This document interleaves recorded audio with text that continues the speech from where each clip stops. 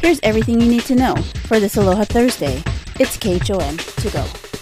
And now with KHON2 weather, Chris Latronic. Aloha, my code is 6:53 on this Aloha Friday's Eve Thursday, and it's going to be pretty nice. We still have our trade winds. They're going to be blowing a little bit stronger for today, between 10 and 25 miles per hour. You can see here in Honolulu, clocking around 13 miles per hour, should be topping the least in that nice east-northeast trend. State forecast high between 81 and 86 degrees. Taking a look outside, we're seeing some nice sunrise, but also some low-level clouds that are being pulled in with the trade winds.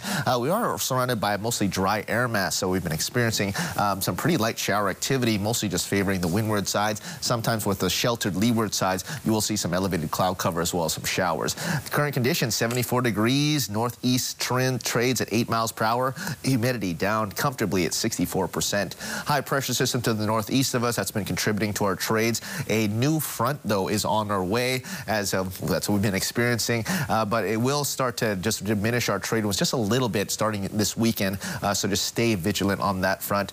You will see that elevated humidity, but overall shower activity is light. Doppler radar not tracking too much here. Wind speeds, couple double digits, 14 in the Hui, 10 over there in Hilo, and you can see let's see what's going on with our extended forecast. You can see into Friday, Saturday, that's still some decent trade winds. Sunday, that's where it starts to diminish just a little bit, and then possibly some adverse conditions, some elevated humidity for sure as we enter the next week, at least the first half. But for now, let's check that surf. Send things over to Gary Cooley from the Surf News Network to tell us everything you need to know on this incoming west-northwest swell. Good morning, GQ. Where's the action at?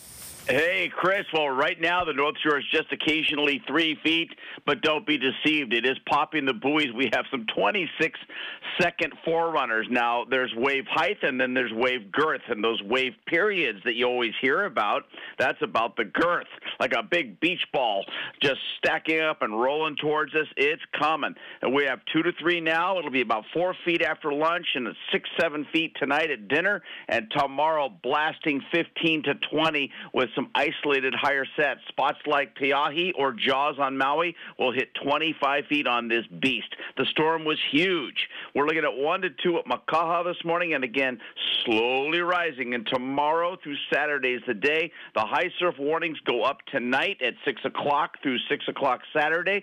Small craft advisories due to 15-foot open ocean swell. We got town, a safe bet, flat to 1.5 feet, maybe 2. And we'll get some wrap, too, through the weekend, Friday, later in the day. At 1 to 2 at Diamond Head, Sandy's Makapu'u 1 to 2 today. Occasional bigger. Small high tide at 10, minus low tide at 4. The green flash in your face, 6:33, and the Dawn Patrol sunrise Friday at 6:55.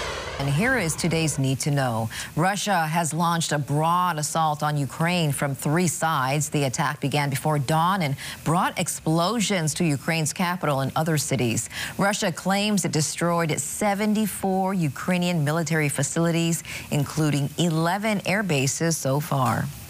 Hawaii's COVID numbers continue to decline. 134 new infections were reported in the state yesterday, with no new deaths. Currently, there are 110 people hospitalized with the virus. There are new guidelines from the DOE for in-person graduation ceremonies. Among them, the ceremony must be held outdoors or in a venue with adequate ventilation. Student participation is voluntary. And the Eddy is a no-go this year. Organizers say the upcoming swell doesn't have the right conditions for the prestigious Big Wave contest. The Aikau family says they will now prepare for a possible go next year. Experts warn the crisis in Ukraine could have a significant impact on Hawaii. Some troops in our state may be repositioned to Europe, and Russian cyber attacks will likely target our state. The NTSB says 3 investigators are conducting an on-scene investigation on Kauai after Tuesday's deadly helicopter crash. We're told the Pacific Missile Range facility may also temporarily pause operations because of the incident. Starting today, Hawaii Pacific Health's mobile COVID vaccine clinics on Kauai will be held from 3 to 5 in the afternoon. You can find a clinic near you at KHON2.com. And the Honolulu City Council has passed a measure aimed at protecting Oahu's drinking water aquifers. It requires a permit to store any regulated substance in any underground storage tank with a capacity of 100,000 gallons or more. Supply chain issues are still a problem across the country. Here in Hawaii, some things are still hard to find, but some businesses are seeing improvement. Bryce Moore explains. Supply chain issues are affecting many industries in Hawaii, but for restaurants, the owner of Kuhio Ave Food Hall tells me ingredients haven't been the main problem.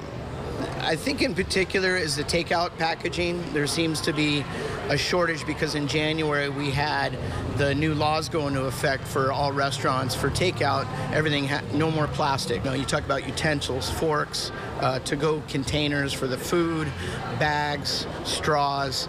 Another issue? Repairs. 2 of these ice slush machines have been waiting months for parts, but backlogs are pushing the schedule back. It's just a system-wide problem that everybody's dealing with right now, like the microchips, right, a few months ago. The microchip supply is still a problem for some.